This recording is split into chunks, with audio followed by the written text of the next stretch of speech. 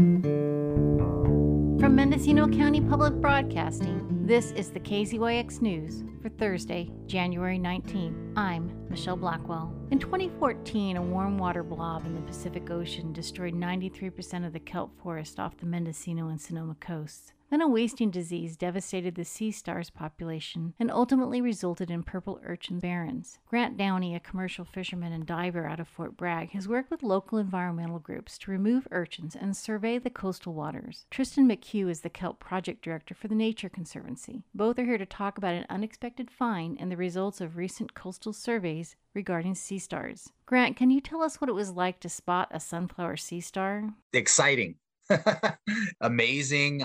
It's not something I was expecting to see. I had been diving for commercial sea urchins for the food market, and it was at the end of my dive. I had swam off to survey to see if it was going to be a spot to come back to work the next day. And as soon as I left the food zone, it turned to a complete urchin barren. I knew the direction I was swimming was going towards the beach or the cliff. So I thought maybe the food would pick up again, up and over a couple ridges, just solid carpet of purple urchins. And I came into what I'd like to describe as like a punch bowl or a lower area where it's higher reefs all the way around. And I had saw a few more red urchins. So I had gone down to check to see if they were, worth picking. And they weren't. They were very malnourished. And I looked over and I could see the cliff itself coming down the wall. So I thought I'd swim over just to make it the whole distance. And it was right when I got there and I had turned around, I looked down and I was just amazed at first. I kind of just stopped and just looked at it in awe. At the time, it was what I would say on a progression towards a front of urchins. It was actually brushing a few of its arms over some of the spines of the purple urchin, and I could actually see the urchins trying to move away from it. I sat there for a few minutes just watching it, and then it was like a light bulb went off, and I was like, oh my gosh, I need to document it. Since this whole disaster and since my collaboration with Nature Conservancy and Reef Check and Noyo Center, I've been diving with a camera to document the things I see. And I started shooting video. I was still so excited. My first video was quite shaky and kind of all over the place. So I really had to take some deep breaths, again, sunk myself to the bottom and stabilized and just started getting some more video and some still pictures. And I spent about another 5 or so minutes doing like a quick radius swim. I was thinking, here's one. I really hope there's another one right here. And I did not find any others. There were a lot of other species of starfish in the area. So then I went back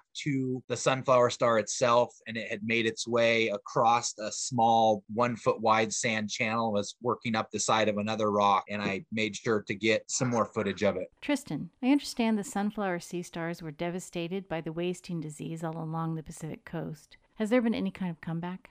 Yeah, what we do know is there are isolated pockets of Pycnopodia or sunflower star that had survived the disease. And those are predominantly up in the far Pacific Northwest, especially British Columbia, some pockets in Alaska, Washington State itself. But we have not seen Pycnopodia south of that area in a long time. Finding one star was huge, monumental for actually showing and demonstrating that this star somehow is still present in these waters and that the waters are able to facilitate that singular star. Whether or not there are more stars is a whole other question. At this point, I would say those pockets of Pycnopodia that survived are again isolated a bit more north of us than here. It is not known if there are other sunflower sea stars off the Mendocino coast. The star Grant saw was about 12 inches across and likely born after the onstart of the wasting disease. The Nature Conservancy and the Noyo Center collaborated on 2 low-tide sea star surveys in the summer. The volunteers surveyed 7 tide pools from Westport to Point Arena and located 10 species. Well, that could mean some stars have developed resistance to the wasting disease. Tristan points out that they are still seeing 6 sea stars. In December, a coastal survey from Crescent City to San Diego with 307 volunteers documented 11 species and approximately 2,800 sea stars. There were no sunflower sea stars observed. Tristan, could you explain why the sunflower sea star is a harbinger for determining the health of the ecosystem? So sunflower stars in kelp forest ecosystems play this foundational role as an apex predator. An apex predator is like your wolf, your lion, your shark, your individual that has the ability to exert like a top-down control on the ecosystem, right? And so the sunflower star itself is this big sea star that can move really quickly and eat a lot. And it also elicits a fear response because of how good it is at finding food. So the reason sunflower star is so important is, as you know, we saw these cascading impacts to our kelp forests happen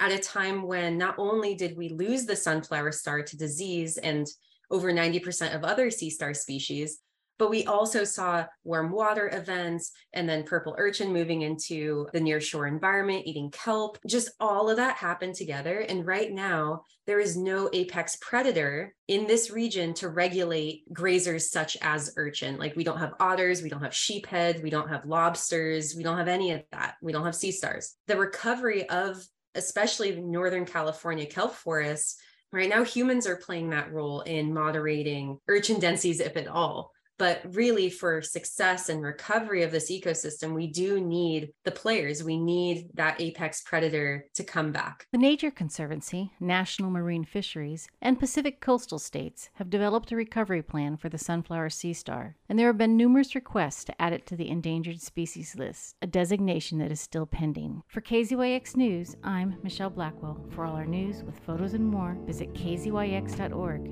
You can also subscribe to the KZYX News podcast wherever you get your podcasts.